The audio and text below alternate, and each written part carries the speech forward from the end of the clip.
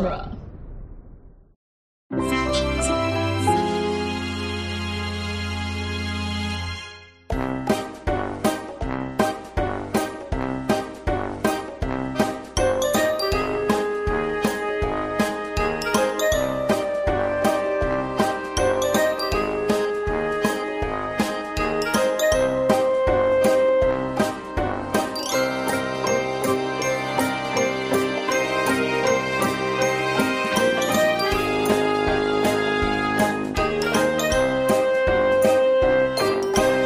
It's Franchisography, the podcast that digs deep into the entire filmographies of Hollywood's biggest film franchises. I'm Scott Corelli. I'm Nick Jimenez. Today we're continuing our mini-series on the live-action films of Wes Anderson with his fourth film, released in 2004, The Life Aquatic with Steve Zissou. And we have a guest joining us to talk about ocean exploration, sea ship cutaways, and revenge. His comedian, podcaster, and returning guest, Billy McCartney. Welcome back, Billy. Thanks. You can call me Steve Z. Okay. Papa Steve. Oh, my God. I'm so happy to be here. I am so excited. Welcome back to the show. You know, last week we talked a lot about, with Royal Tenenbaums, we talked a lot about how it was sort of the first appearance of, like, fully formed Wes Anderson. Yep. And I think that this is... If Royal Tenenbaums is fully formed Wes Anderson, this is concentrated Wes Anderson. Yes, I like that. It is a much larger budget than he had ever worked with before. Probably too much for what this was. Because, you know, you're coming off of the Royal Tenenbaums. Royal Tenenbaums is a huge hit. Yep. Huge. And Touchstone Pictures is like, I mean, apparently people really like this kid, so let's let him make whatever he wants. He's like, great, I want to make a love letter to Jacques Cousteau that is also a literary riff on Moby Dick. And they're like, I don't know what any of those... Sure, whatever, go ahead. Here's $50 million. Insane. Which is an insane amount of money. And this movie, worldwide, made 34. So... This was a huge, massive flop. And when it was released, notoriously, it was hated by people, by critics. Critics were like, well, that's it about this guy. He's gone too far. Like, maybe the Royal Tenenbaums was a fluke and we never should have let him have that kind of creative control because this is what happens. I mean, it was literally like Royal Tenenbaums was like a Best Picture nominee and then this was trash. Like, to everybody. And we're like, we're sick of this guy. Fuck Wes Anderson. He's the worst. And, you know, I'm looking into the production of this and, you know, I'm trying to find what the story of this was. And there really isn't one, guys, because it really just comes down to the fact that, like, he had been stewing on this movie for a while. He loved Jacques Cousteau growing up. He was like his favorite celebrity was Jacques Cousteau. Watched every documentary he ever made, read every book, watched every TV special, loved Jacques Cousteau, wanted to make a movie about Jacques Cousteau or a Jacques Cousteau-like character. And originally, he left, is it UTA? Is that the three-letter abbreviation? Yeah. University of Texas at Austin. Right. Okay, so he left UTA. Well, commonly, I guess since you asked, yes. Texans, UTA usually means University of Texas at Arlington. Oh, see? There you go. But Austin, people just say UT. Okay, so he leaves UT, and he leaves with 3 film pitches, right? One is for Bottle Rocket, one is for Rushmore, and one is for The Life Aquatic. What I did not tell you, however, was that the version of Life Aquatic that he left with was that it was basically the Royal Tenenbaums, except that Royal Tenenbaum was Steve Zissou. And so it was a family on a ship. They were raised together on a ship, and they went on these adventures with their dad. And then when they all were like, I don't want to do this anymore, he sort of like, you know, spirals and becomes kind of like this lost figure in their lives because he continues to go on his oceanic adventures while the rest of the family is just like, you know, that was a fucked up life we all had. And so that was like what the original version of that was. Now that evolved into the Royal Tenenbaums, and then this evolved into something else. And that's it. That's the whole thing. Owen Wilson was too busy to write it with him. He really wanted to, but he was acting too much and they couldn't write it together. And Wes Anderson had become really good friends with Noah Baumbach because they had similar sensibilities. You know, he ended up producing Squid and the Whale a year later or a couple years later. And they wrote this together at an Italian restaurant that they went to every day. And they would write until dinner time. Honestly, that's just ideal for me. Honestly, Yeah. How do I want that timeline for myself. I'm just picturing just Noah Baumbach and Wes Anderson, like two mice wearing suits, just walking together into an Italian restaurant every night. No. Opening. They opened the Italian restaurant with them. Okay, every it's, morning. It's staged like a Wes Anderson movie, so just piles of spaghetti, waiters in full tuxedos, and then just like on typewriters. He is so cute and romantic with his Billy. He met his lifelong cinematographer by writing him a literal like love letter in the mail, asking him to like. And then he shot Bottle Rocket and every other movie after this. Yes, Human. He's great. Yeah. So they wrote this movie together because he was like, I need somebody to bounce ideas off of because I can't write by myself. Not yet anyway. Mm-hmm. And so he wrote this with Noah Baumbach. And I think, I do think that this movie is the most mumblecore of his films. It's like mumblecore with an insane art direction. Yep. But mumblecore nonetheless. And then they gave him $50 million to make like the most expensive mumblecore movie ever. I heard, and this might be an insane rumor that I misheard years ago, but like some of the funding came from Disney. Well, it's Touchstone. Oh, okay, that's Touchstone why. Pictures that's why. was owned by Disney. Hi, I'm going to do it. Also, all the fish are stop motion. Here's $50 million. Right, and that was all directed by Henry Selick, the director of Coraline and Nightmare Before Christmas. Incredible. Yeah. It's gorgeous.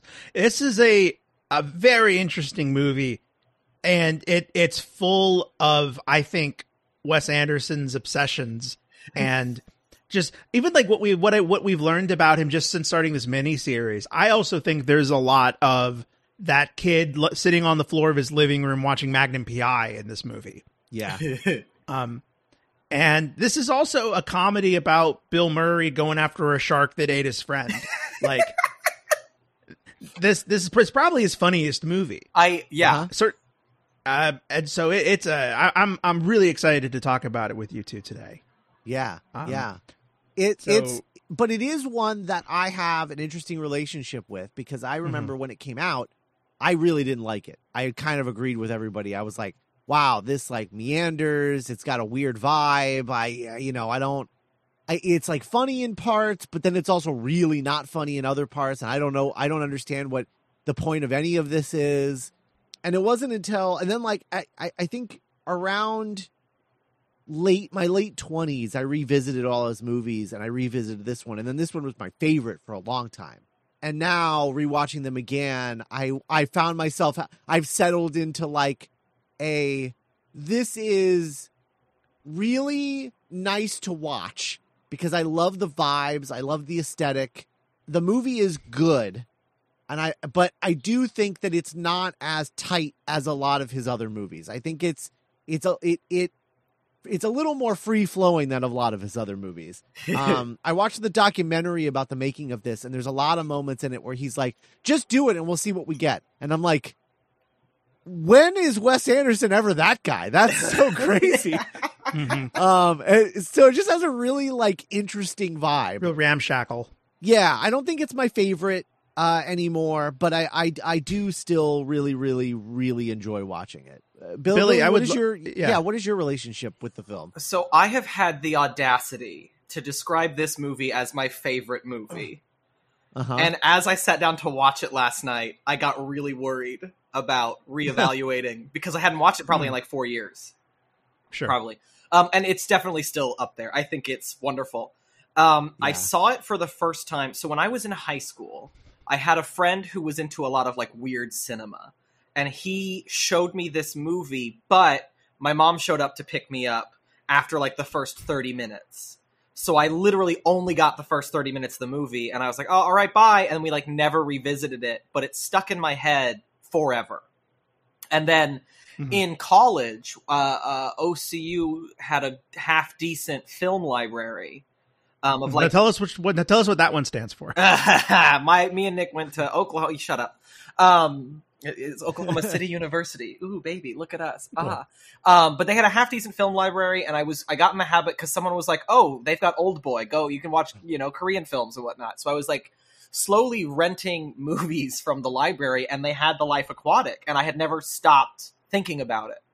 And so I grabbed it, watched it on my own, cried, and fell in love with it immediately. It was also my first ever Wes Anderson film. So then I was like, all right, well, and I think at that point, all we had still was the Darjeeling Limited. And so I went through and watched every Wes Anderson film. And immediately was like, oh, now I have a film director to be obsessed with. Great. I now own every Wes Anderson film on DVD, and it's a thing. I can't wait for the next one. I love his whole thing. And I especially when it comes to the critics of this movie, people will be like, I say I love Wes Anderson, and they say, what's your favorite Wes Anderson film? And I say, oh, the worst one, or oh, the one everyone hates. But even again last night, I found myself alone in my apartment laughing out loud at the lines of dialogue in this movie, and then like heavy sobbing at one point. And we'll talk about, because I also cry at a different point every spot in this movie. Like, every time I watch it, it's somewhere different. There is one spot that is the most frequent, but it's like... And I don't know if I just watched it at just the right age. I don't know if it's like... Because it's a very funny movie with a very sad plot with very sad people. Like, it's like, what's the movie about? It's a very sad plot, and everyone in it is very unhappy. But there's a little bit in it about, like, masculinity and what that means... about fathers and sons, and about if that relationship matters. And there's just a lot of things in it that I really kind of connected with at the right age, and now I'm like, fuck, I'm stuck with it. Especially after last night. No, I'm still in love. Here we go. For sure. That's great. I mentioned this in a couple episodes past, but this was the first Wes Anderson movie I saw in theaters. Potentially the first one I saw, period. I went to go see this in theaters with my dad, and it's kind of this reoccurring theme where I've been able to get him to watch these weird indie movies with me when I had needed someone to drive me to the movies. And we kind of like discovered something new together, like Napoleon Dynamite. We saw that like opening weekend. Hell yeah. And so we saw this, and this really had a huge impact on me watching it in like the 7th or 8th grade, or however old I was. I often say that The Simpsons kind of taught me a lot of comedy, like what funny is or what jokes are.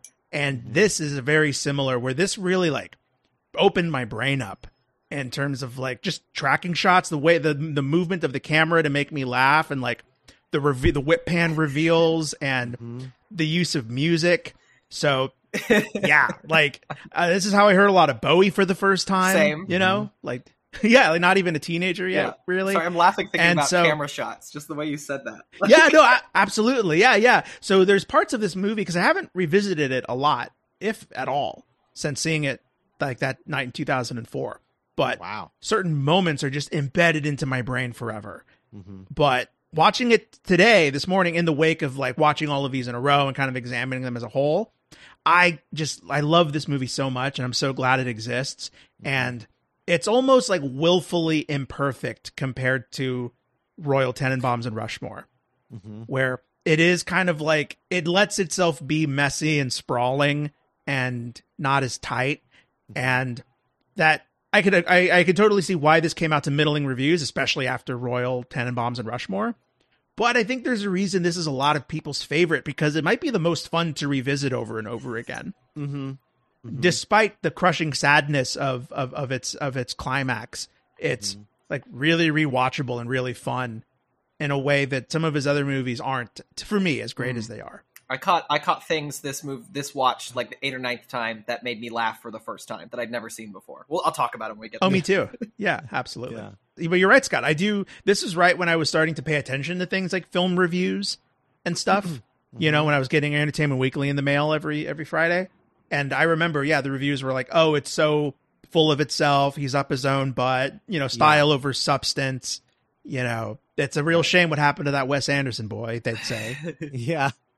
Yeah, it was definitely that vibe. And then, we'll talk about it next week, but I don't think Darjeeling Limited help matters. It kind of felt like a double down for him. I was going to say, Billy, I would say that's kind of remembered as like, quote, the worst one. And more honestly, than Life Aquatic. in my top 3 Wes Anderson, it's Life Aquatic, Darjeeling Limited, and then probably Grand Budapest. Like, that's probably my top 3. Uh-huh. I adore the Darjeeling Limited, and I know I don't want to talk about it because that's next week, but the scene where Owen Wilson unwraps his face for the first time is like profound, brilliant, genius, love it, iconic, all those words. Yeah, it's fascinating how great Wes Anderson is at moments of such silliness and playfulness, and then like just physical pain, like getting physical guttural, like, like reactions from people as far as like violence that can be so effective. Yeah, so excited. We start at the premiere of Zizou's 12th documentary Sea Adventure. The Jaguar Shark, Part 1. Oh, the name of the documentary. This one is the Jaguar Shark Part 1, because, it ends on a cliffhanger. Great. Yeah, like Dune. Like Dune. And what's so arresting about this movie is Anderson has gone international. Starts in French. It starts in this like beautiful, chic French film festival. And it's just so funny seeing how far this kid from Austin has come since, shooting at motels outside of Texas. It's actually an Italian film festival. An Italian film festival. Awesome. Yeah. But they speak French just Naples. to make it Wes Anderson-y. I mean, I guess, but yeah, they shot it in Naples, and it's meant to be. I saw them talk about where this was supposed to take place, but it is Italian, and it's funny because the interview that I was reading, the interviewer also says like it's a French film festival, and Wes Anderson's like it's Italian. Yeah, actually, it's an Italian film festival. And sure. So, well, I'm an ignorant American. Like I've never been to Europe. I just see fancy Europe stuff, and I'm like, oh, France. Well, I mean, the language spoken at the festival at the top is French, which is, I think, hilarious that it's set in Italy, because of course it is. Of course it's like, but we're a dignified film festival, so of course the language of the night is French. Like, it's like the Olympics, English and French, hilarious. Yeah. So the documentary ends with the death of Zizou's beloved partner, Esteban, who... I think that if you're not on board for this joke, you're not on board for the comedy for the rest of the movie. Just are you referring to the fact where he comes up and he describes the shark first and makes sure it's on film, and the last thing he says is Esteban was eaten. Esteban was eaten. Oh, like great. It's the final point. Klaus like not hearing Steve from the water. Like he got bit? No, eaten. Swallowed whole? No, chewed. And just like you could hear the pain in Bill Murray's voice, because he did just see his beloved friend get eaten. But Esteban! Esteban! And you're right, Billy. It really does immediately nail the movie's tone of being funny and sad at the same time, at the same level. And like just the absurdity of like this is what Zizou wanted to show to the audience. And so the Q&A afterwards, they're all like baffled, and the journalist is like, wait, so what are you doing? What's the next part 2 is going to be about? And he's like, I'm going to kill the shark. That's What's the scientific reasons for that? And it's just that long beat, that long tortured beat before he goes, well, revenge. Like that's so funny. I also love the first time he has a question in the audience, as soon as the person starts speaking, that couple in the back stands up and starts to leave. Like, it's just these little, there's always like an extra joke on top of the original joke every time, and it kills me. There really is. And this film festival is like immediately one of Anderson's most elaborate play sets yet, of just in terms of how much is going on, how much character there is on the screen. Like you said, like every extra almost feels like they have little story behind them. Yeah. That old man that has this little stack of Steve Zissou posters that he wants Steve to sign.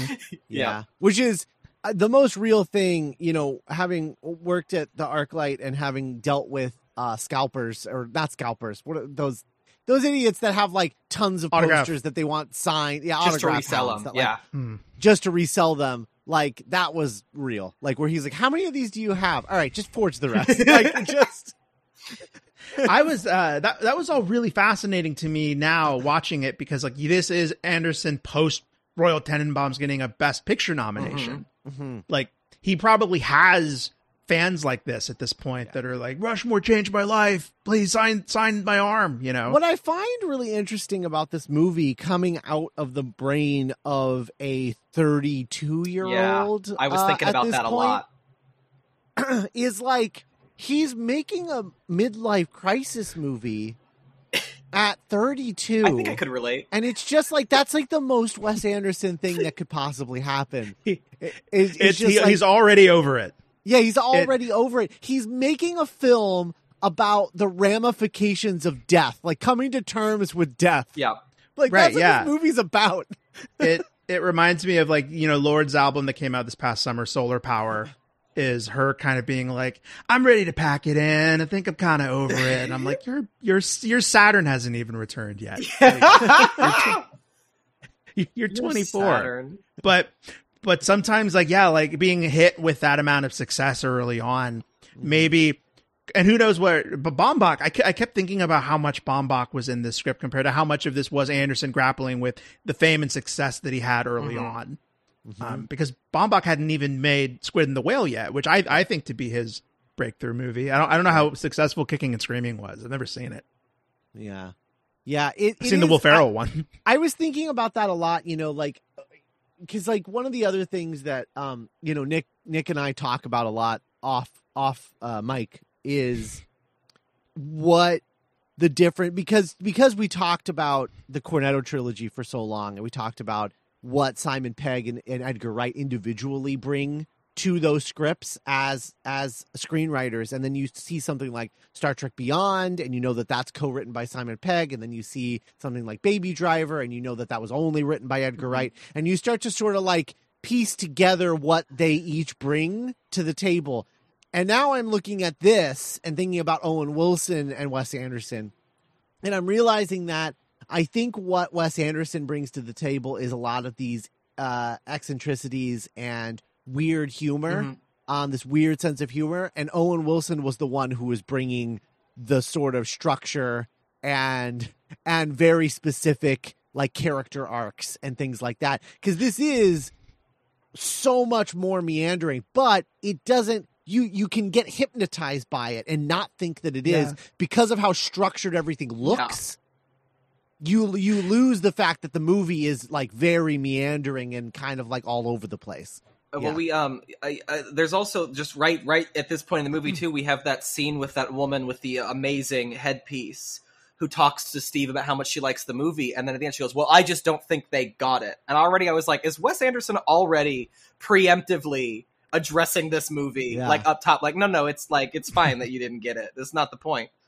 It's right, yeah. Because even this opening scene is a little all over the place, because we meet the whole crew in the film within the film. No, we haven't met them yet. Have we?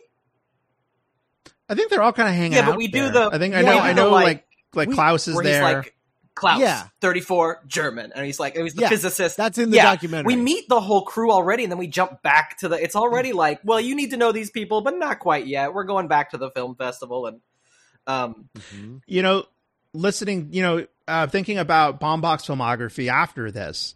You know, a lot of his movies are very episodic in the way this movie is episodic. Yes. Like Frances Ha, the Meyerowitz stories. It is just like the series of things that happen to the central character, and we kind of are following them on their journey. Yeah. And with this, you have a stake in the ground at the beginning of like, you know, what is the quote is like, I'm going to go home and I'm going to get drunk. And then in 10 days, I'm going to get on a ship and I'm going to kill the shark that killed my friend. And you're welcome to join me. And it's like, well, there's the mission statement of the movie. So it has that stake in the ground of like, this is what the action of this movie is about. But then everything else that happens in the movie is about getting in the way of that.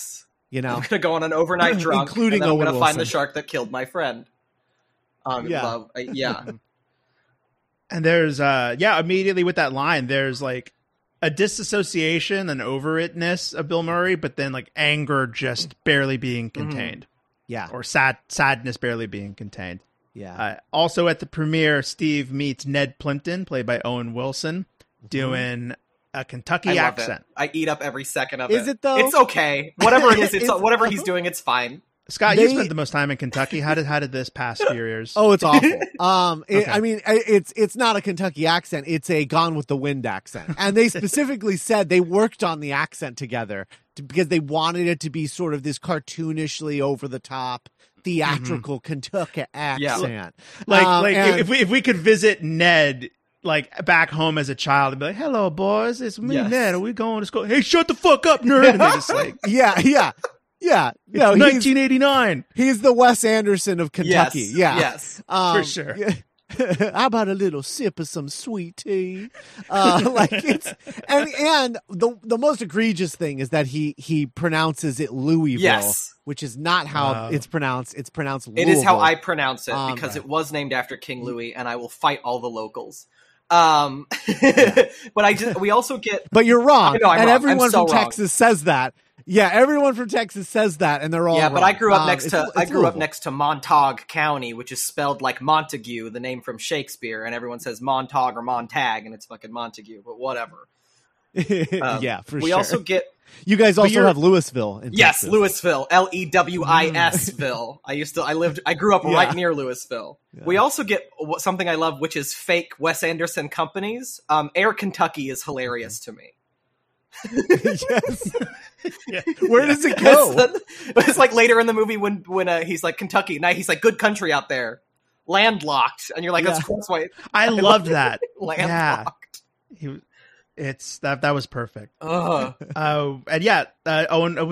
meet the Zissou Society and we get that fun tour of the Belafonte. That whole sequence which is so expensive looking and incredible. Yes. Like, let me tell you about my bow. It's awesome. To the scrim. That's the other thing is all of the transitions in this movie are very cinematic, and all of the dialogue scenes are like a stage play constantly, including the reveal of the boat, which is just like, we built half a boat so it could be like a dollhouse. It's insane. It's so great. And we just got out of Spy Kids season, and like Robert Rodriguez has just like this absolute conviction that like saving money is awesome and that why build this fancy set when you can make it inside of a computer. You could, and he has his philosophy is that it leads to more creativity. But I just thinking about like what can happen when money is given to a project like this, because it would only happen less and less after Life Aquatic came out. But this is so obviously, like you said, expensive, but the results are so beautiful and you can just look at it all day. And I think it leads to why this is a lot of people's favorite movie. Is like, it is a world you really feel you can lose yourself in and watch for a few hours. Yeah, he didn't have to go so hard that he had two animatronic dolphins, but he did. The dolphins weren't real? No, they're animatronic. That's insane. Wow, that's insane because they are because of the shot later with Angelica Houston and the two dolphins that just looks like the most insane shot he could have possibly pulled off.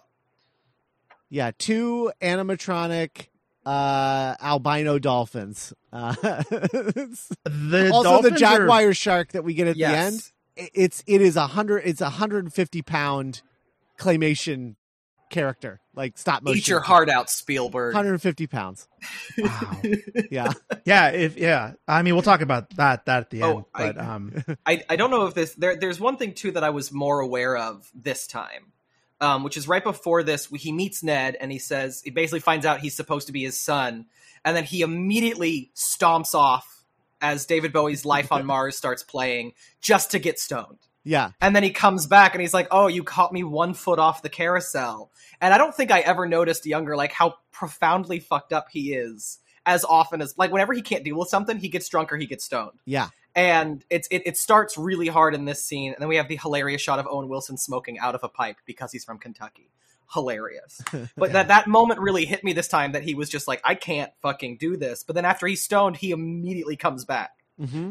You know, and you're right. And like in that scene where like Steve Zissou is like, you know, kind of finishing off a joint and he's like, you want to kill this? And like, and then, yeah, Owen Wilson pulls out his little pipe. We're looking dead in the eye, Anderson's kind of 2 visions of masculinity for maybe this entire phase of his filmography. I'm not ready to say his whole filmography, but certainly this like his youth period, where you have like an old man who came from a better age and is like racist and tired and doesn't have homophobic, overtly homophobic, and like is like separated from his kids and his wife and just alone and just been taking it all and burying it and not dealing with it.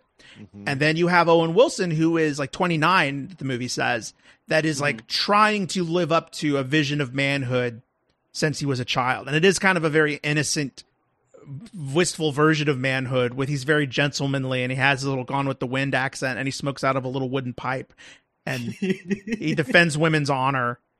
In a way, he's almost even more old fashioned than Steve Zissou. Yes. Yeah. It's like, oh man. He feels like he's out of time, especially because for the next couple scenes, he's in his pilot's uniform. And it's like, there's the part where it's like he didn't bring any other clothes, but it's also like, no, he just wants to look professional when he's out and about. He's a pilot. Yeah. I don't know when it is, but there's a brilliant scene where you just see him kind of shining his shoes in his cabin. Yes. And just stuff like that. I think there's also, you know, because this is ostensibly a story about a man losing his, I don't know if I'd go so far as to call him a father figure, but like definitely like an older kind of best friend, right? Right. And he loses this guy, and then he is trying to replace him with this son that he didn't know that he had. But what I find interesting is that it's almost as if Steve Zissou looks up to his son, because it feels like he comes from this generation before Steve Zissou. So it's this weird thing where they're both looking up to each other in this weird way, and it's then like having to find balance in that. I think it's why he's so uncomfortable with like being called father by this guy, because he's like, but you're so old fashioned. Like, I look up to you. It reminds me a lot of Bill Murray's character's relationship with Max and Rushmore. Yeah. Where there was like, I admire something about you, but also I kind of want to take you under my wing. Mm-hmm. But I also kind of see you as a peer, because I'm going to like attack you like a peer later on in the movie. Yes. Yeah. They travel to Zissou compound. A brief moment is after they make fun of the other people in the Oceanography Society, which is just a hilarious detail to include, that there's all these like European oceanographers that hang out at a fancy clubhouse, is when he takes the earring off and throws it and Ned goes to get it, and then he immediately puts his hand out to get it back. Yeah. Like he knew Ned would go pick it up immediately. That makes me laugh every time. Okay, no, sorry. It's awesome. We get the rubber tide, where all of those like glow in the dark jet jellyfish. It's what really blew me away about this movie is it's a comedy that is just creating its own little world and has such visual imagination.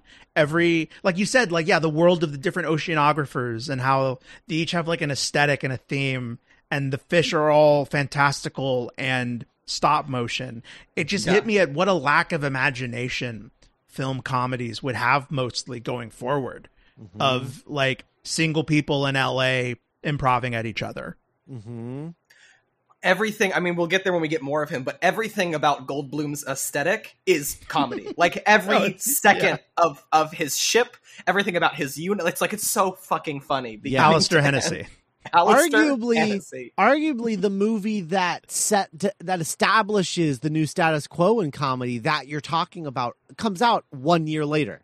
40-Year-Old Virgin in 2005. Sure. Yeah. The birth of the Apatow Age. Yeah, right, exactly. So, yeah, we're right on the cusp of that.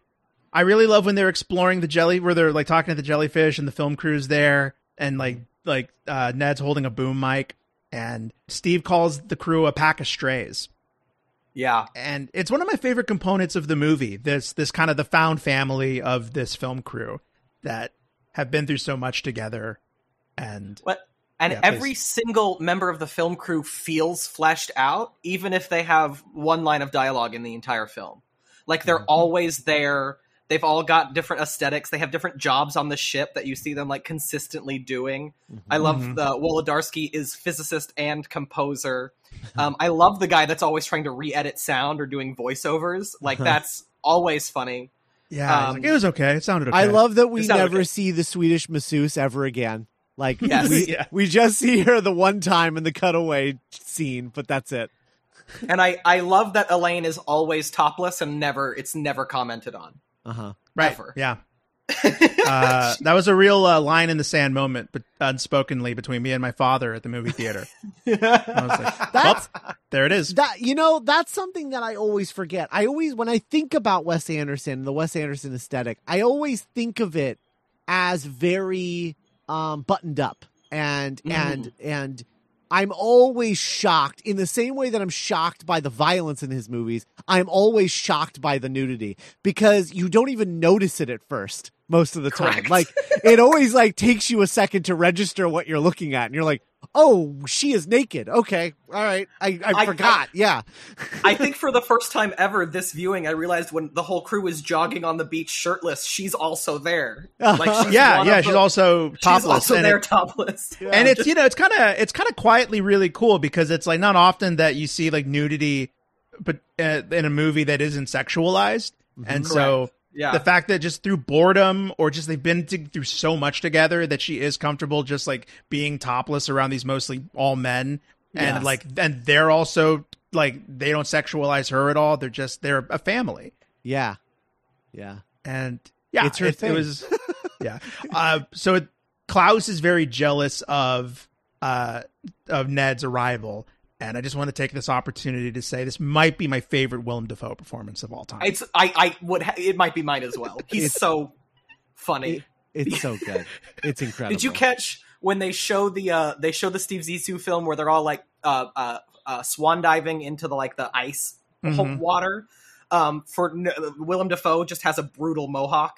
It's amazing. Sequence. Yeah. And it's moments like that just really, they had a whole life together. Not very similar to Royal Tenenbaums. Yeah. Well, and it's things like that too. It's the matching scuba gear later, but when you see all the old Zissou movies, there's also something about the mythology of Steve Zissou in this world that makes it feel like it's in the same universe as the Venture Brothers. Like, he was like a Johnny Quest character when he was younger. He's this action hero. He had all this money. They had matching outfits. They went on adventures. It's almost like Saturday morning cartoon. And now he's washed up and sad about it. Yeah, there were moments watching this, I was thinking, I know that Patrick Willems made that viral video. Wouldn't it be kooky, crazy, silly if Wes Anderson made an X-Men movie? But Wes Anderson would make a bitchin' X-Men movie. I 100% agree. He would. He would. Honestly, I would love to see... he'd make a great Fantastic Four movie, too. I think he would make a killer Fantastic Four movie. God, yeah. A family of estranged explorers that have to deal with each other's baggage in a confined space. Yep. And he's so great at world building because you start to kind of get the Hennessy group and the Zissou group aren't cool together. There's unprotected waters that you have to worry about. There's that one little moment where Wolodarski runs out on the compound and he's like, "Hey, Steve, they need you on the Echo Box." And then he pushes the Echo Box. He's like, "Steve here." And they're like, "Hey, we need you." And Wolodarski could have just said, "Steve, you need to come over this way?" But they have to use the technology on the island because then it's not Zissou enough. It's just an extra step that wastes time is him going to the box to push the button. And for sure. There's things like that kill me through the whole movie. I never noticed before. We're in a second when Ned's in his cabin. Zissou messages him on the intercom and he says, "Push the red button to talk." And Ned goes, "The white button?" And it's white. And he pushes it Steve has no idea what the colors on his own ship are. That's fun. It's little things that just kill me. Back on the beach, Kate Blanchett. So is that one of my favorite things? Speaking of accents. Yeah. So this came out the same season as The Aviator, which blew my mind watching. Her performance as Katharine Hepburn blew my mind. So that brought me back all of a sudden of oh yeah, I remember her performance in this movie doing a hard to place, very kind of upper crust English accent, I think. Is that what it is?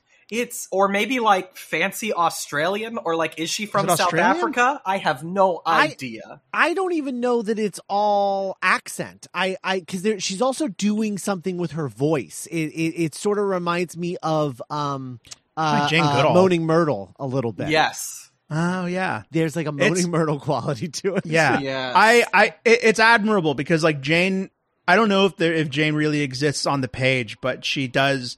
Yeah, I think Cate Blanchett really gives her soul and flesh, and feels like a real character. So, fun thing about her, she is the third actress cast in this role. Okay. Cool. First was Gwyneth Paltrow because, of course, he likes working with the same actors again. She had to leave for scheduling difficulties, and then they cast Nicole Kidman, who would have ruled in this, but also had to leave because of scheduling conflicts. And then they cast her, and as they were fitting her for her prosthetic stomach, she passed out, and then they took a blood sample and realized she was actually pregnant.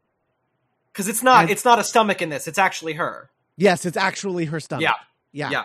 Wow, crazy. Yeah, because she was actually pregnant. And she was like, well, we better shoot all my stuff in order then, because it's only going to get bigger. And I love that when she walks up on the beach, he said, you look pregnant. I am pregnant. Like, just immediately, you get so much about her personality. She had to take a 4-hour boat ride because they forgot to pick her up. Like, it's just, like they immediately start treating her like shit.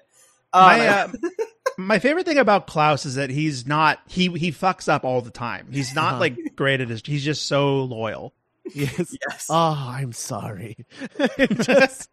Oh, and this is the part. This is a joke I never noticed before. Is right after this scene.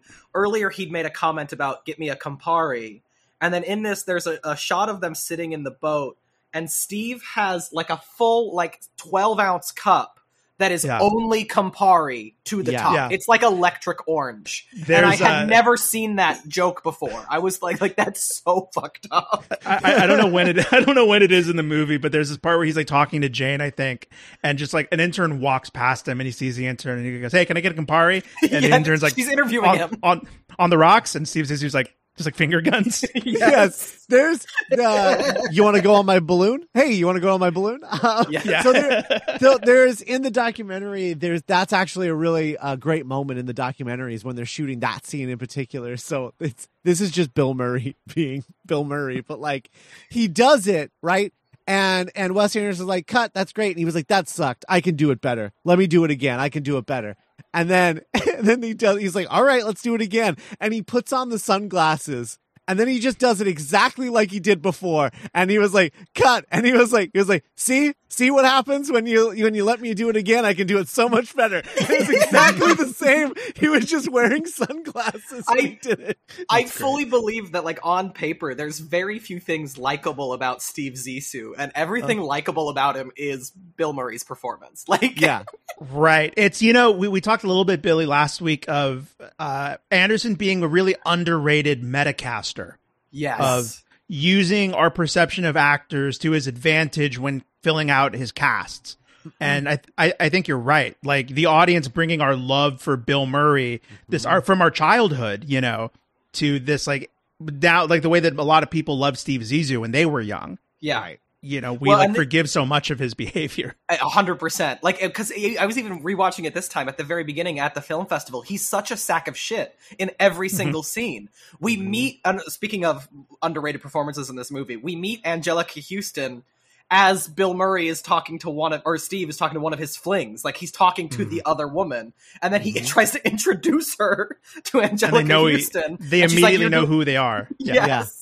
Are you really going to do this to me here now? and then when he gets to the compound, and the first thing she says to him is, "Your cat's dead. A rattlesnake bit it in the throat." Like, God damn it! You have to like word it like that. It's so funny and so sad at the same time. Yes. I love her performance. I love every second of her in this movie. Oh, she's amazing in this. Going back to what you were saying about Bill Murray and the metacasting of Bill Murray in this role, the interview I was reading with Wes Anderson about this movie, he was like, yeah, after Rushmore, we went and saw, it was a screening of Rushmore, and we watched a screening of Rushmore in New York, and then we left, and as we were walking home, we just started collecting people who just saw Bill Murray and started walking with us. And by the time we got to where we were going, it was a group of 40 people. And he recreates that moment at the end of this movie. Yep. With them walking and like people just kind of being attracted to Steve Zissou. So going back to what you were saying about the metacasting, it's like it's right there. Yeah, for sure. That's crazy. So speaking of like needless complicated, I love the Adidas by Zissou. The Adidas, I do too. I want a pair so bad. Those are great. I was literally looking up if I could buy a pair earlier. This is a smaller stakes, but I was running around my apartment before we started recording because I know I have a red beanie somewhere, and I'm so mad I couldn't find it and just like come onto this talk with you all, just like in full Zissou cosplay. Incredible. I really enjoyed that conversation between Anjelica Huston and Bill Murray, where Bill Murray's like, "I hate fathers, and I never wanted to be one." That line is a gut punch every time. Mm-hmm. Yeah, I keep thinking about that story you told Scott about Wes Anderson's dad. Being like, what did I do? Like, what? Yeah. Why do you keep doing this? He's like, nothing. It's not about you. And that's that kind of hits me. I think, and maybe that's one of the reasons I connected with this movie so much, because I was in the closet when I saw it for the first time, and there was always this like expectation, this unspoken expectation of like grandchildren. Whereas, like, I don't have a bad relationship with my father at all. But this fear, or not even fear, this like active dislike of being a father myself is something, wow, where did this come from? Holy guys, opening a box. But like it was like something I really connected with. Because even from like a young age, I was like, I don't want to have kids. And I never had a way to like verbalize that. And this line was always a gut punch when he says, I hate fathers and I never wanted to be one. I was like, oh, fuck, every time. No, for sure. And because fatherhood for men is such a loaded term and carries so much emotional weight and can mean so many different things to people. Yeah. And I think even if you look at Ned and Steve or Klaus, Klaus sees Steve as like a dad, even though Steve sees Klaus as more like a little brother because he's uncomfortable being in patriarchal in a position of being that to someone. Well, and there's that thread throughout this whole movie where we slowly learn as the audience, like when did Steve first learn about Ned? And that goalpost is moved over and over again. It's like he learned about him when they met on the boat, and then he learned about him 4 years ago, and then he learned out about him when he wrote the letter when he was 8, and then it's like, no, he knew about him from the time he was born, is the final stake we get. And it's like, it's what he's been running from forever and ever and ever. Yeah, it's cool. And like the way Klaus reacts to Ned and Steve's immediate kinship is really funny, but also really rich and kind of adds to this theme that we're finding of the movie of men looking for someone to tell them that they're okay and like validate themselves. And then like, kind of live up to what they think they have to be as men. Yeah. Being this like rough sea explorer that goes on adventures and has gun fights and knife fights, Speaking of, Ned gets a gun. They all have guns. My favorite line. My favorite line of the entire movie is like, Marianne, do the interns get Glocks? No, they all share one. That kind of struck me this time more than any is just like when they get to the compound and the only people there are other Zissou people and they all have guns strapped to their thighs. Just like, and it's like Klaus's gun is so weird because we also get that scene where he like confronts Steve or confronts Ned and smacks him in the face. And it's like, he's holding a gun in this whole sequence. Oh, and that insane moment where Steve points the gun at Cate Blanchett when they're doing the interview on the ship. That's insane. Oh, yeah. Yes. No, absolutely. I mean, yeah, he is like monstrous to her. Yes. He points a gun at an unarmed pregnant woman. But he has a thing for her. Yes. Oh, yeah. He knocks down her door and destroys her door and calls it flirting. Yes. I just wanted to flirt with you. That line is so sad.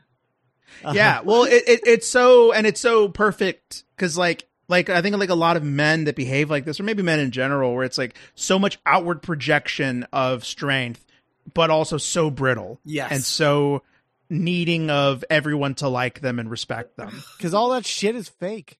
Yes. Yeah. And we'll the whole conversation of like he claims her when he's like, Klaus, not this one, and he's like, okay. Like like as if it would happen for any of you. Like, yeah. Sue George is like, oh, I like her hair. And it's like, yeah, but Steve already called her, you know. Yes, that, and it's like so gross and super sad. fraternal, yeah, like college-y. Oh boy. I really love the scene where they're watching the old adventures and Klaus is like, this is how it used to be. And again, Johnny Quest vibes from all of those scenes. Oh, it's for sure. all, yeah, that's what it feels like. It's hilarious. You know he watched Johnny Quest back in the 70s. Oh, yeah. So we get the first helicopter foreshadowing, too, when they go into town to try and get the loan from Michael Gambon, who's in this movie. Yeah. Right, yeah, for sure. Yeah, when was the last time this helicopter was serviced? Oh, Klaus is supposed to do it. Right, yeah.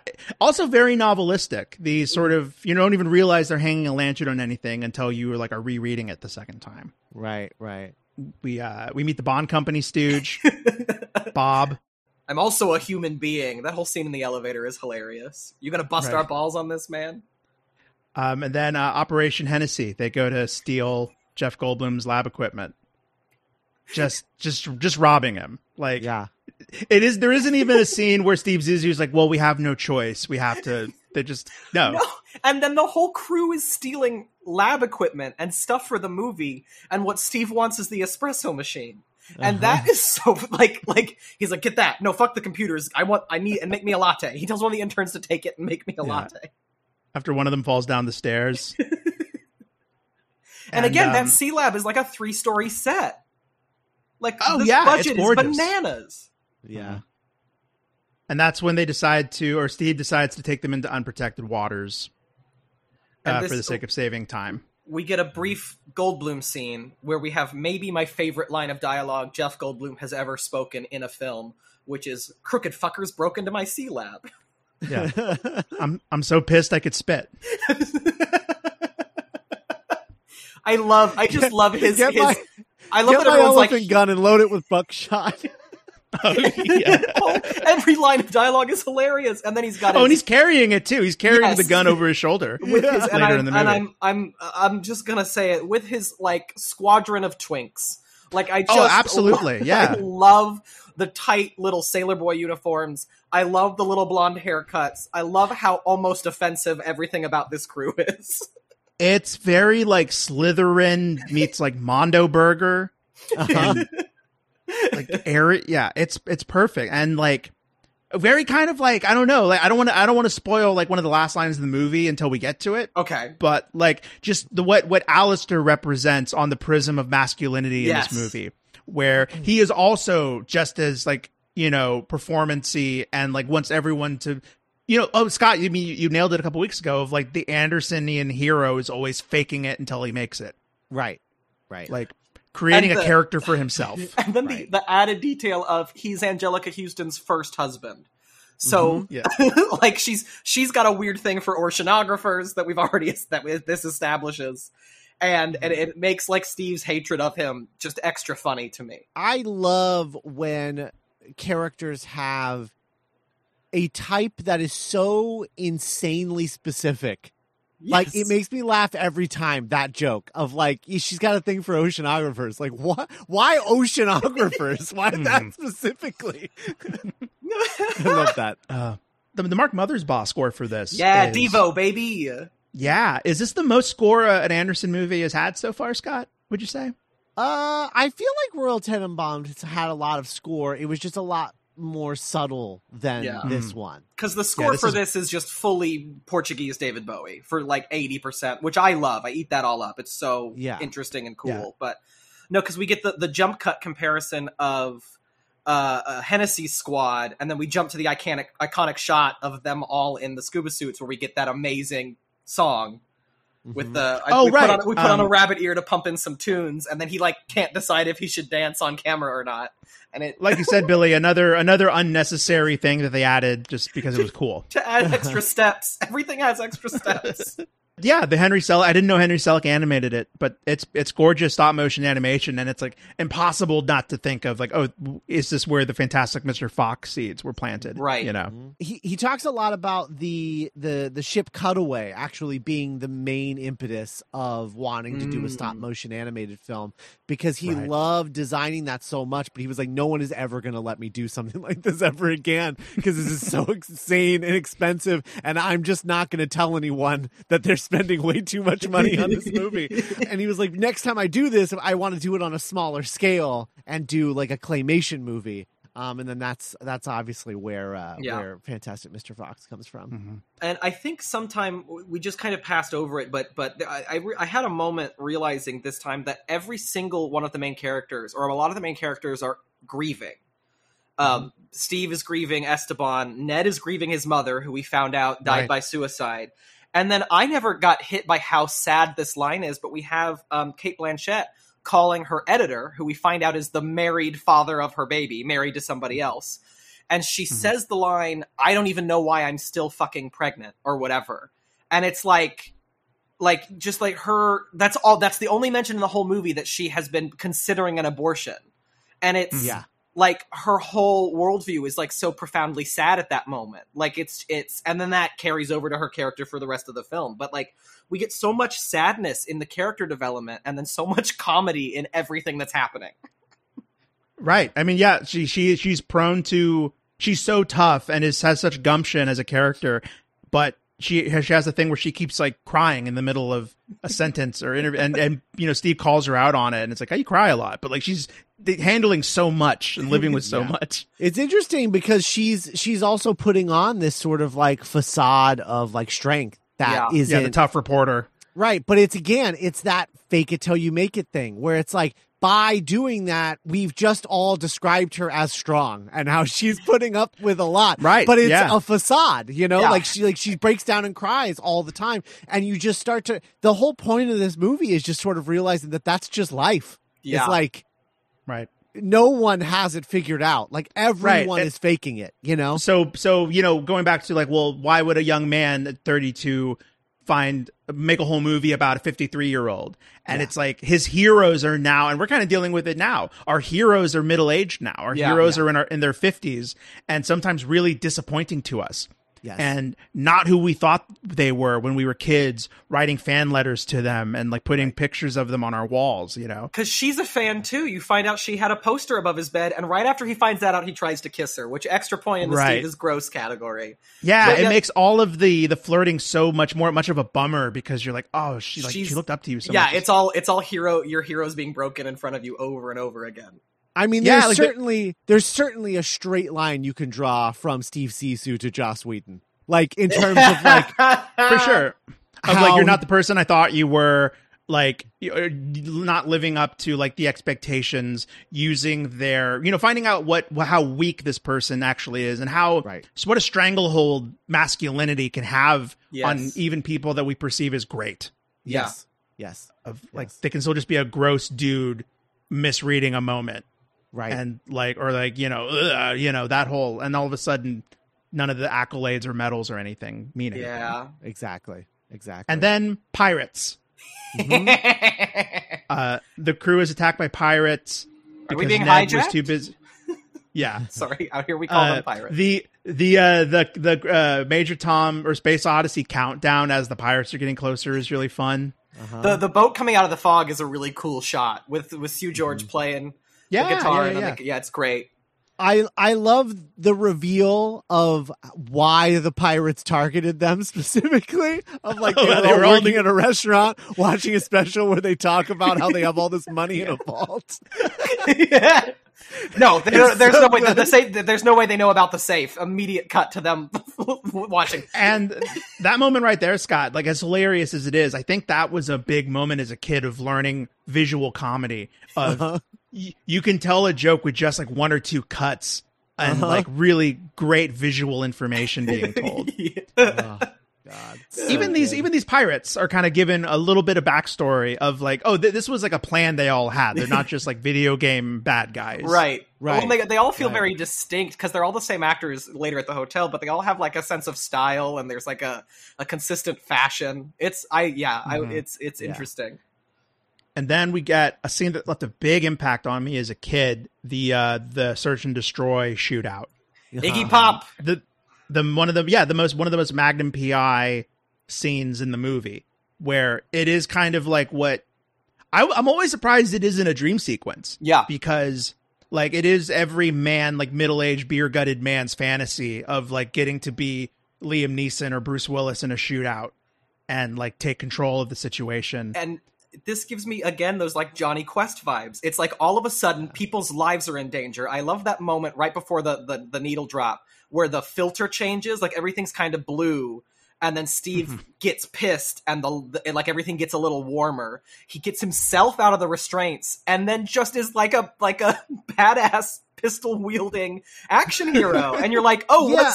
Did he have to do this a lot in his 20s? Is this why they have all this camaraderie? Is because they were like, for sure, like this is interesting. For sure, this has happened before. Well, and I do love that is what's going on, but I also love that Wes Anderson is not afraid to shoot it in a way where it's like all these people are idiots and none of them know what they're doing. No, for sure, yeah. This is a ship full of morons, and like they're all shooting each other, and they all barely know how to use guns. Yeah, like, there's one person gets shot in this whole shootout, and there's like 47 bullets flying. Yes. Like the Anderson loves like the finding the truth of like, chaos, violence is chaos. Yes. Like you can't control it. Like when the intern gets like, a machete into his shoulder. And it's funny. Yeah. I think it's funny. I think it's funny because it's Matthew Gray Gubler and we like know him now. I think that's why it's funny. Yeah, no, it is funny because it's so unnecessary and it's 100% Steve's fault. But it's like a comedy and a movie, so like it worked and no one was killed. And what's crazy, that's the intern that sticks around. Like when they all bail, he's the one that hangs out. Like he's the one that sticks with I think he thinks Steve saved his life because he does kill the guy with the machete. He shoots him in the neck and he's the one who dies. Right. Yes. Yeah. And then they have the decency. They're starting to give him a burial at sea. And then the Hennessy crew shows up and there's a guy over the other side. That makes me laugh. This is kind of the moment of the movie where Steve is genuinely trying to be a good guy because his like weird father complex is why he goes so hard to save Ned. He seems to be inspired by Bob's selflessness. Yeah. And is like, we have to rescue him. Yes, we have to go after the fact him. that he feels he needs to rescue the bank guy is like a big moment for me. Coming off of the scuba dive scene where as they're rolling, Ned says, "Can I call you Dad in this scene?" No, why? Like, it's like he's he's immediately trying to repair that. That's a really heartbreaking scene. Yeah, where it's like, oh, call me Stevesy. Call me Stevesy. In the wake of the pirate attack, there is talk of a mutiny. Marianne and the interns leave. This is just super Wes Anderson to me, is that when they're talking about the mutiny, they're at a fully laid out dinner and they're all drinking champagne. Like, it's like there's like a ton of food on the table and everyone has a really nice crystal glass of champagne and they're talking about the mutiny. It's very hobbity. Yeah.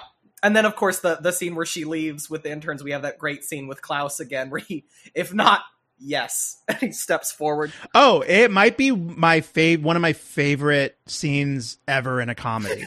I just remember my dad and I alone in the theater just laughing because it's like the way he words it is so stupid. Like, if you're not against me, don't step forward.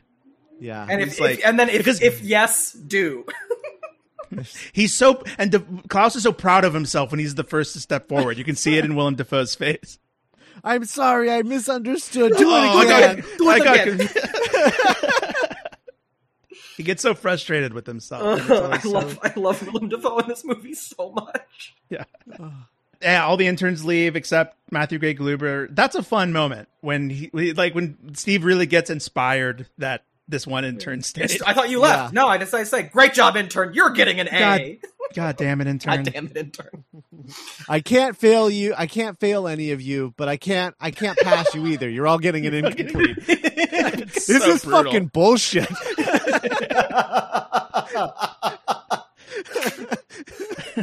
And that really felt like Wes Anderson like saw film interns or was a film intern. Like that is such a like screw you to the college film process. Just a little bit. He's still a little bitter about something. Oh, this definitely hit different watching this at 29. Just how this is like every crew and just how interns are treated like meat. Yep. Mm-hmm. But yeah, so they reach land. They go to Italy again, I guess. Is this Italy, Scott? Yeah, it's all Italy. It's all Italy and off the coast of Italy. Yeah. Okay.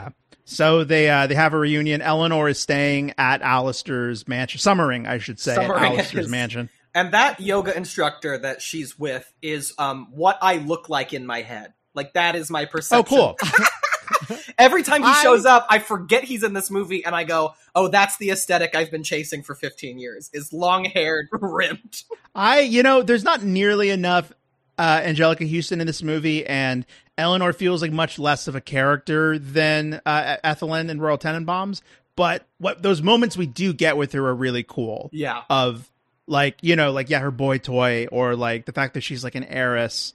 Oh, one of my favorite early jokes with her is when she decides to leave. As he's chasing her down the dock, trying to get her to leave, all of the crew are carrying her luggage, overhearing this husband and wife argument. But they're all just busboys with all of her really expensive luggage. And I find that, her whole thing is hilarious. Yeah, she's great. For the good of Bob, Eleanor's back. Giving them money, funding their adventures. The deducing which island he's on based on the wildlife in the background, because she's a better oceanographer than any of them could ever hope to be. Yes, right. That, I'm not saying this like I'm calling it out, but there is a really cool Wes Anderson type of like the hyper competent matriarch. Yeah. Mm-hmm. Like, because that moment reminds me a lot of the mom in Fantastic Mr. Fox. Yep. Mm-hmm. How she was like hyper competent and like kind of kept everything together. Yeah, like he does really like that archetype and never sets her in a place of being the fuddy-duddy stick in the mud either. Yeah, there's like an unspoken respect just in the way that she's like shot or presented. Like think about what Jane does for her unborn child. Reading all the poetry, choosing not to curse, trying not to curse now so she won't when after it's born, trying to live up to her expectations of motherhood. Yeah. A baby that she isn't even sure she wants. Yes. Right, yeah. Yeah. There's that line in the boat where she's like panicked by the pirates and she says, I need to find a baby for this father. And Steve Zissou's like, I think I know what you mean. That's a great, yes. Oh, brilliant. So we get the second, Miami Vice Magnum PI sequence of the movie where they storm the gates at the Ping Islands. Do we know anything about this set? Because this whole sequence is also stupidly expensive looking. Not a set. Okay, that makes more sense. Yeah. That they filmed, because everything about this is transcendent, incredible. That they found this dilapidated hotel. They've got the entrance on they have them walk onto the beach like fucking Navy SEALs. They come out of the ocean. All of the lawn furniture skewed everywhere. The fact that this is where him and Eleanor had their honeymoon. Yes. It was a lot different back then. The best rum cannonball he ever had. Oh, and then another stupid joke, which is swamp leeches. Nobody else got hit. I'm the only one. What's going on here? This is probably the most Fantastic Mr. Fox that his live action films get. Yes. Yeah. It feels the way that he wanted the bottle rocket heist to feel. Yes. But it's executed with someone who's got 2 other movies under his belt at this point. Sure. And a lot more money. Right. Of course. But you hit the nail. I thought about what you said earlier, Scott, where it is very Magnum PI, but everyone looks like a total dork because it's like boys playing with guns or pretending to be the electric blue, light blue wetsuits don't help. And there's that amazing shot of Willem Dafoe clearing all of the hotel rooms, but not well. And it's that long tracking shot as he's looking in each doorway, but very quickly. That cracks me up every time. This is literally boys playing dress up. This whole It reminds me so much of the Sabotage music video, For sure. Very similar sense of humor. Mm-hmm. Yes. Of the kind of fun of that kind of fantasy. Wearing fake mustaches and playing with toy guns. Right. But it was kind of inspiring, this whole sequence of I bet a lot of scripts are like this, or people could tell Wes Anderson if he was pitching this to like classmates at UT of like, well, that's hard. You can't make a movie like that without a lot of money. And I guess this was a lot of money. This was what, like $30 million? $50 million. Yeah. So that's like not crazy, but it's also, that's not I don't know if that would happen again. I don't Right. a movie that isn't based on a board game or a like a potato chip or something. But like, just like, I don't know. It was cool seeing like a director that isn't known for shooting action choosing to just shoot a sequence like this. And like, yeah, there's no other sequence in a movie that looks like this. And that's really cool. But Steve falls down the stairs. yeah, Steve falls down the stairs. And that's where I wrote in my notes, masculinity is a prison. Yes. Like, because there's this scene where he like is trying to open up and connect with Ned and he can't. And it's like, oh yeah, because like his whole life, he's taught himself that he has to be Steve Zissou, this like, they say it in the Sopranos pilot where like, whatever happened to Gary Cooper, strong, silent, holding it all in. And I'm like, he hated it. It's painful. It hurts living like that. Yeah. And you see it in that moment, Steve. And then we get the rescue of Goldblum wearing his "I'm a Pepper" shirt, which is a Wes Anderson detail I love. And again, like random action hero shit, because we see that Steve succeeds at the rescue, but the last we see is him unloading his clip into a room with 10 other men, and somehow he goes in, gets Goldblum out, and gets out without getting shot. Yet again. That tracking shot, that left to right tracking shot with the sparks flying, and it was just beautiful. It's so cool. Crazy. It's so cool. And also, unspoken, horribly sad things. Shortly before this, they found the burial of all of Hennessy's crew. All 10 of the Twinks are dead. Right, yeah. They all died. Kind of, again, like unexpected bursts of violence in these in these movies. Well, when Goldblum gets shot, he's like, all right, boys, I fold. And they just shoot him right in the stomach. Yeah. And he's in a sling for the rest of the movie. With his titty out, which I love. Billy, you mentioned noticing things for the first time during this movie. Mm-hmm. And I noticed my new favorite joke, maybe in movies, period, where like the engine shot, they're out of money, and Steve's like, fuck it. Like, we're done. We're going home. And they followed Ned and Steve down a hallway, but you see Klaus in the background. And Ned is like pumping Steve up. And he's like, come on, like I put $275,000 in this production and we're going to finish it. And he goes hands in, and Klaus also does hands in to himself. I don't know if I've ever noticed that. He like stops and notices that a moment's happening, and he's like in the background. And when Steve and Ned do hands in, he kind of puts his hand in too. This is right after "Thanks a lot, thanks again for not choosing me." Like that. What do you? He's so insecure. He just wants to be on A Squad. A Squad. And and then we get shortly after this. He's like, Klaus, you're A Squad. Like he's leaving him again, but he shows like, I have confidence in you as a leader. You're my number 2, which is a nice little growth between him and Klaus that finally shows up. Mm-hmm. And the moment when they're about to get on the helicopter, the whirlybird, and like it's such a beautiful moment, Willem Dafoe, where he gets angry that Owen Wilson isn't like taking this moment seriously enough. Yes, and it's like it's really beautiful because it's like I think that's a very human emotion that isn't often expressed. Of like, no, like I'm trying to tell you something really important and you're not getting it, and like the salute. And he's like, he doesn't, again, kind of like masculinity. He doesn't know how to say what he's feeling for Ned. And and knowing what we're going into, it breaks my heart every time. And then the whirlybird goes up, and there's this just chilling moment that kind of just speaks to Anderson as a great director, of in the middle of this comedy. There's this like chilling moment where they're talking, they're like, oh, it's going to be good, blah, blah, blah. And then they both hear the noise. Mm-hmm. And you see both of them react and look at each other in the eye. And Anderson gives you this moment of they both know, like, they're fucked. And there's something with the way it's filmed, too, where, like, every time they've been in this helicopter or been in the hot air balloon, it's felt like a children's book. It's felt very safe and colorful and pretty. And that noise is so guttural, and their reaction is so guttural. You, as the audience, or at least me, is immediately like, oh, they're in the sky in a box of metal. Like, right. It's immediately terrifying, and all of the, like, fantasy goes away immediately. Mm-hmm. and like Steve covering Ned or putting his arm over Ned. Mm-hmm. This is gonna hurt, This and is then letting the hurt camera. kills me.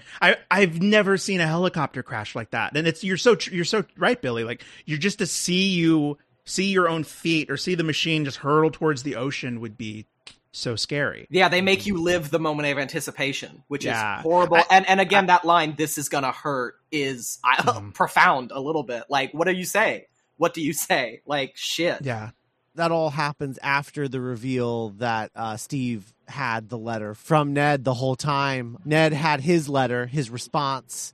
He carried it around in his pocket. And we saw that reveal way earlier in the movie. And then we get the reveal here that, like, no, I carried yours around too. And we also had a reveal that I like more and more the more I see this movie, which is Anjelica Huston telling Cate Blanchett that Steve can't have children. Yeah, Zizou shoot blanks. Zizou shoots blanks, which honestly kind of makes sense because we see at the beginning of the movie he's clearly sleeping around all the time and he has no other illegitimate children and no children with Eleanor. Mm-hmm.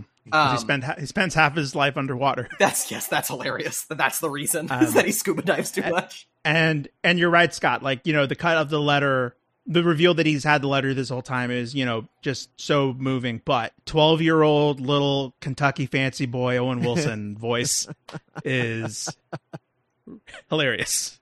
Incredible. The line that of Angelica Zizou shoots blanks, I don't know. A lot can happen in 30 years. Too. Oh, sure. I think the movie equipment definitely leaves it ambiguous. Yeah. It leaves it ambiguous, but I found, at least for me, that I have fully like stepped into the school of thought that they're not related.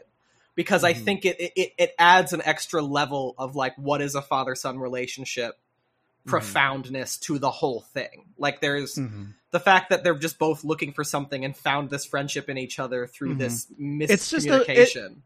It's a fun, sweet little mystery that Wes Anderson leaves for you to solve for yourself. Yes. So, so the scene that just is so, like, oh my God, just the visual storytelling is when they're floating in the ocean. Yeah. And Owen Wilson is being very, like, not, you know, tough and, like, not revealing how much pain he is. But the camera's bobbing up and down. And then you just see red. Yeah. It's brutal. Under the water. And, like, I remember the reaction that got from the audience. Because, like you said, Billy, it's so startling because this has been such a soft, fun movie the whole time. Yeah. But, like, so chilling and not gory at all, but just communicating so much. And, yeah, I remember being very startled by this when I first saw it and not understanding why this was in the movie. And I think today, watching it, revisiting it, it's sort of just like, I guess it's just showing, like, in middle age, like the lessons life gives us are become more and more difficult to make sense of. Yeah. Of like, what am I supposed to take from this? Why did you, I mean, presumably if you're talking to like God, you know, like why did you give this person just to take him away so quickly? I don't know what I'm supposed to do with this, Scott. Yeah. Well, see, and I think that, you know, cause like all of this leads to like, you know, the funeral and then they find the jaguar shark and take the submarine down to get shots of it. And kill it, air quotes, destroy it. And I think that like all of this comes down to sort of like look at life and death and how the things that happen to you in life largely aren't personal. Like it's not personal.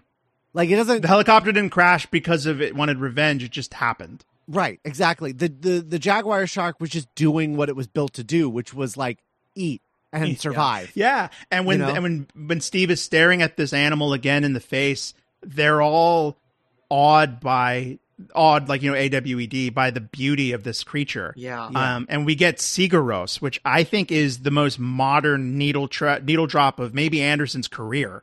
Possibly. So I've cried a few times at like Ned's death, and I've cried at the funeral because I think the moment where Cate Blanchett puts all the unwritten letters on the coffin is so sad because he gave her the bundle of letters to write. But we get everyone in the submarine, Michael Gambon included. I love that he's there. And that's the scene. It's not even the scene that kills me. What was I trying to say? Oh, so I love the soundtrack for this film, but Wes Anderson, I think, intentionally left this song off the soundtrack. It's not in the film soundtrack. Oh, interesting. Yeah, I think it's really effectively used because it is so alien from everything else we've heard in the movie score that for it to be coming from this otherworldly seaside creature, because like Sigur Rós is like a very like of the earth band, where it's like it came out of a crack in the earth. Yes. And no, it so I think feels smart. Feels like the music comes with the shark. It like feels like he brought it, and then we have the line in the movie where Steve says, "Do you think it remembers me?" And I break into sobs every single time. I'm gonna cry. Fuck. Like, that is the moment where it's like everything in this movie has led to this, and that's all he wants. After all of the hoity-toity, all of the talks of revenge, all of the sacrifice, he just respects this otherworldly thing so much. He just wants it to acknowledge him. And I feel like it's just really Steve just wants to be acknowledged, and he has throughout like this whole climax. It's like all of that shit. Ugh, I love it.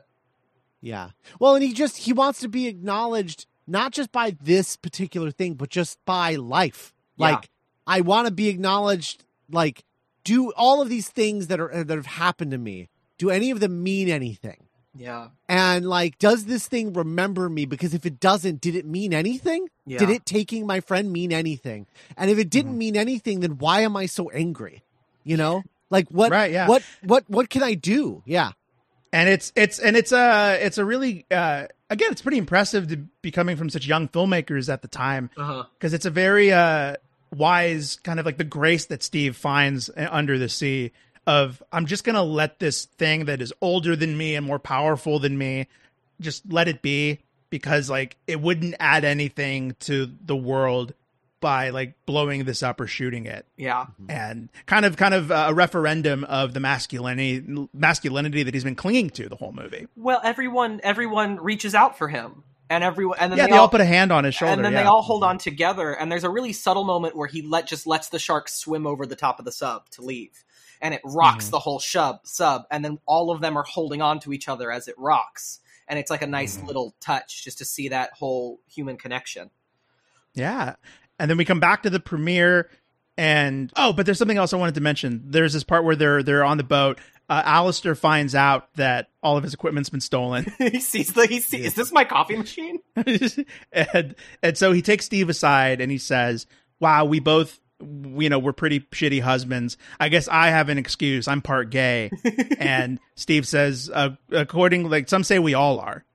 And that, I think that line is really kind of saying a lot. It's an aside, but it is kind of Steve accepting this kind of maybe new version of masculinity. Yeah, because when Goldblum says that, he's got the bandage on that's got his titty out, which I love. But as soon as Steve says, well, some people say we all are, they embrace. And so we've got like shirtless, part gay Goldblum hugging his arch rival Zissou after talking about, well, maybe everyone's a little bit gay.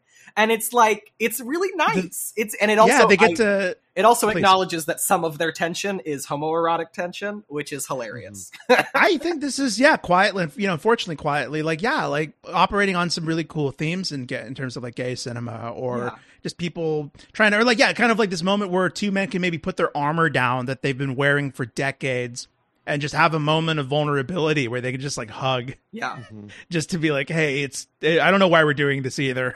But and I love the ending of Steve walking with Klaus's nephew on his shoulders, and again, like a theme of all of Anderson's movies, like family gathering around each other in recovery after disaster. There's a little detail I noticed too that I don't know if I'd noticed before, is that right as that sequence starts, he chooses the nephew over the trophy. He's clearly won an award for this documentary. Like part 2 has won something. And when he picks up the nephew, he leaves the trophy on the carpet and walks away from it. And it's like, is that all Steve learned, is to pick human connection over praise? And maybe that's enough.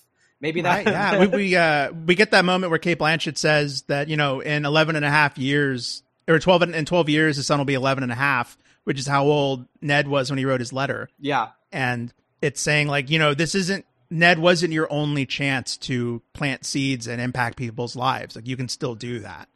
You still have time. Yeah. Oh, I love this movie. And we get the iconic regular speed into slow-mo speed final Wes Anderson shot. Yeah. And I love that we get a fun credit sequence. We get them all walking happy, going to maybe do another mission. Everyone's back. Angelica Houston's in love with them again. It's almost like a fantasy, but it feels, there's been enough suffering in the film that it feels real and happy. And Matthew Gray Gubler has an outfit. It's just funny. Yeah, he's on the team. It's funny to me that he's in this movie because, like, now knowing who he is, like, I just, every time he's a background character, I'm like, Matthew Gray Gubler. He's like there the whole time. We did not mention it, but I have to mention it. The Dolphins watching Ned and Cate Blanchett have sex and then like laughing with each other. Oh yeah, I think the funniest moment in the whole movie is when the one dolphin turns to the other dolphin and it's like nodding. Yeah, they're both laughing, like kind of like just like also to be like they're clearly intelligent, and we meet them by Steve saying they're supposedly very intelligent, though I've seen no sign of this. Yeah, the fact that he hates the dolphins just makes it that much funnier. And again, that's such a like they're a Saturday morning cartoon squad of adventurers who are like out of money and no one cares anymore. Also, great movie dog in this. Yes, Cody. Cody, the three-legged dog. Yeah, doesn't die during the movie, but probably doesn't last too much longer after. I don't know. I like to believe a lot of the pirates survived and he got to go back with his people. They're his pirates. That's true. He's maybe from that island to begin with. They just brought him back home. Right. Oh yeah, that line after the mutant, after the pirate attack. You left your dog, you fucking amateurs. Yeah. So Scott, any final thoughts on Life Aquatic? It's interesting, and we're gonna be like getting into this where every movie he has a different co-writer on going forward. And I think that this is, I find it really interesting that he wrote this one with Noah Baumbach because it just feels so different from every other movie that he's made up to this point and after this point. This is like kind of this, I don't know. It sticks out. And I think for a lot of people it sticks out in a bad way.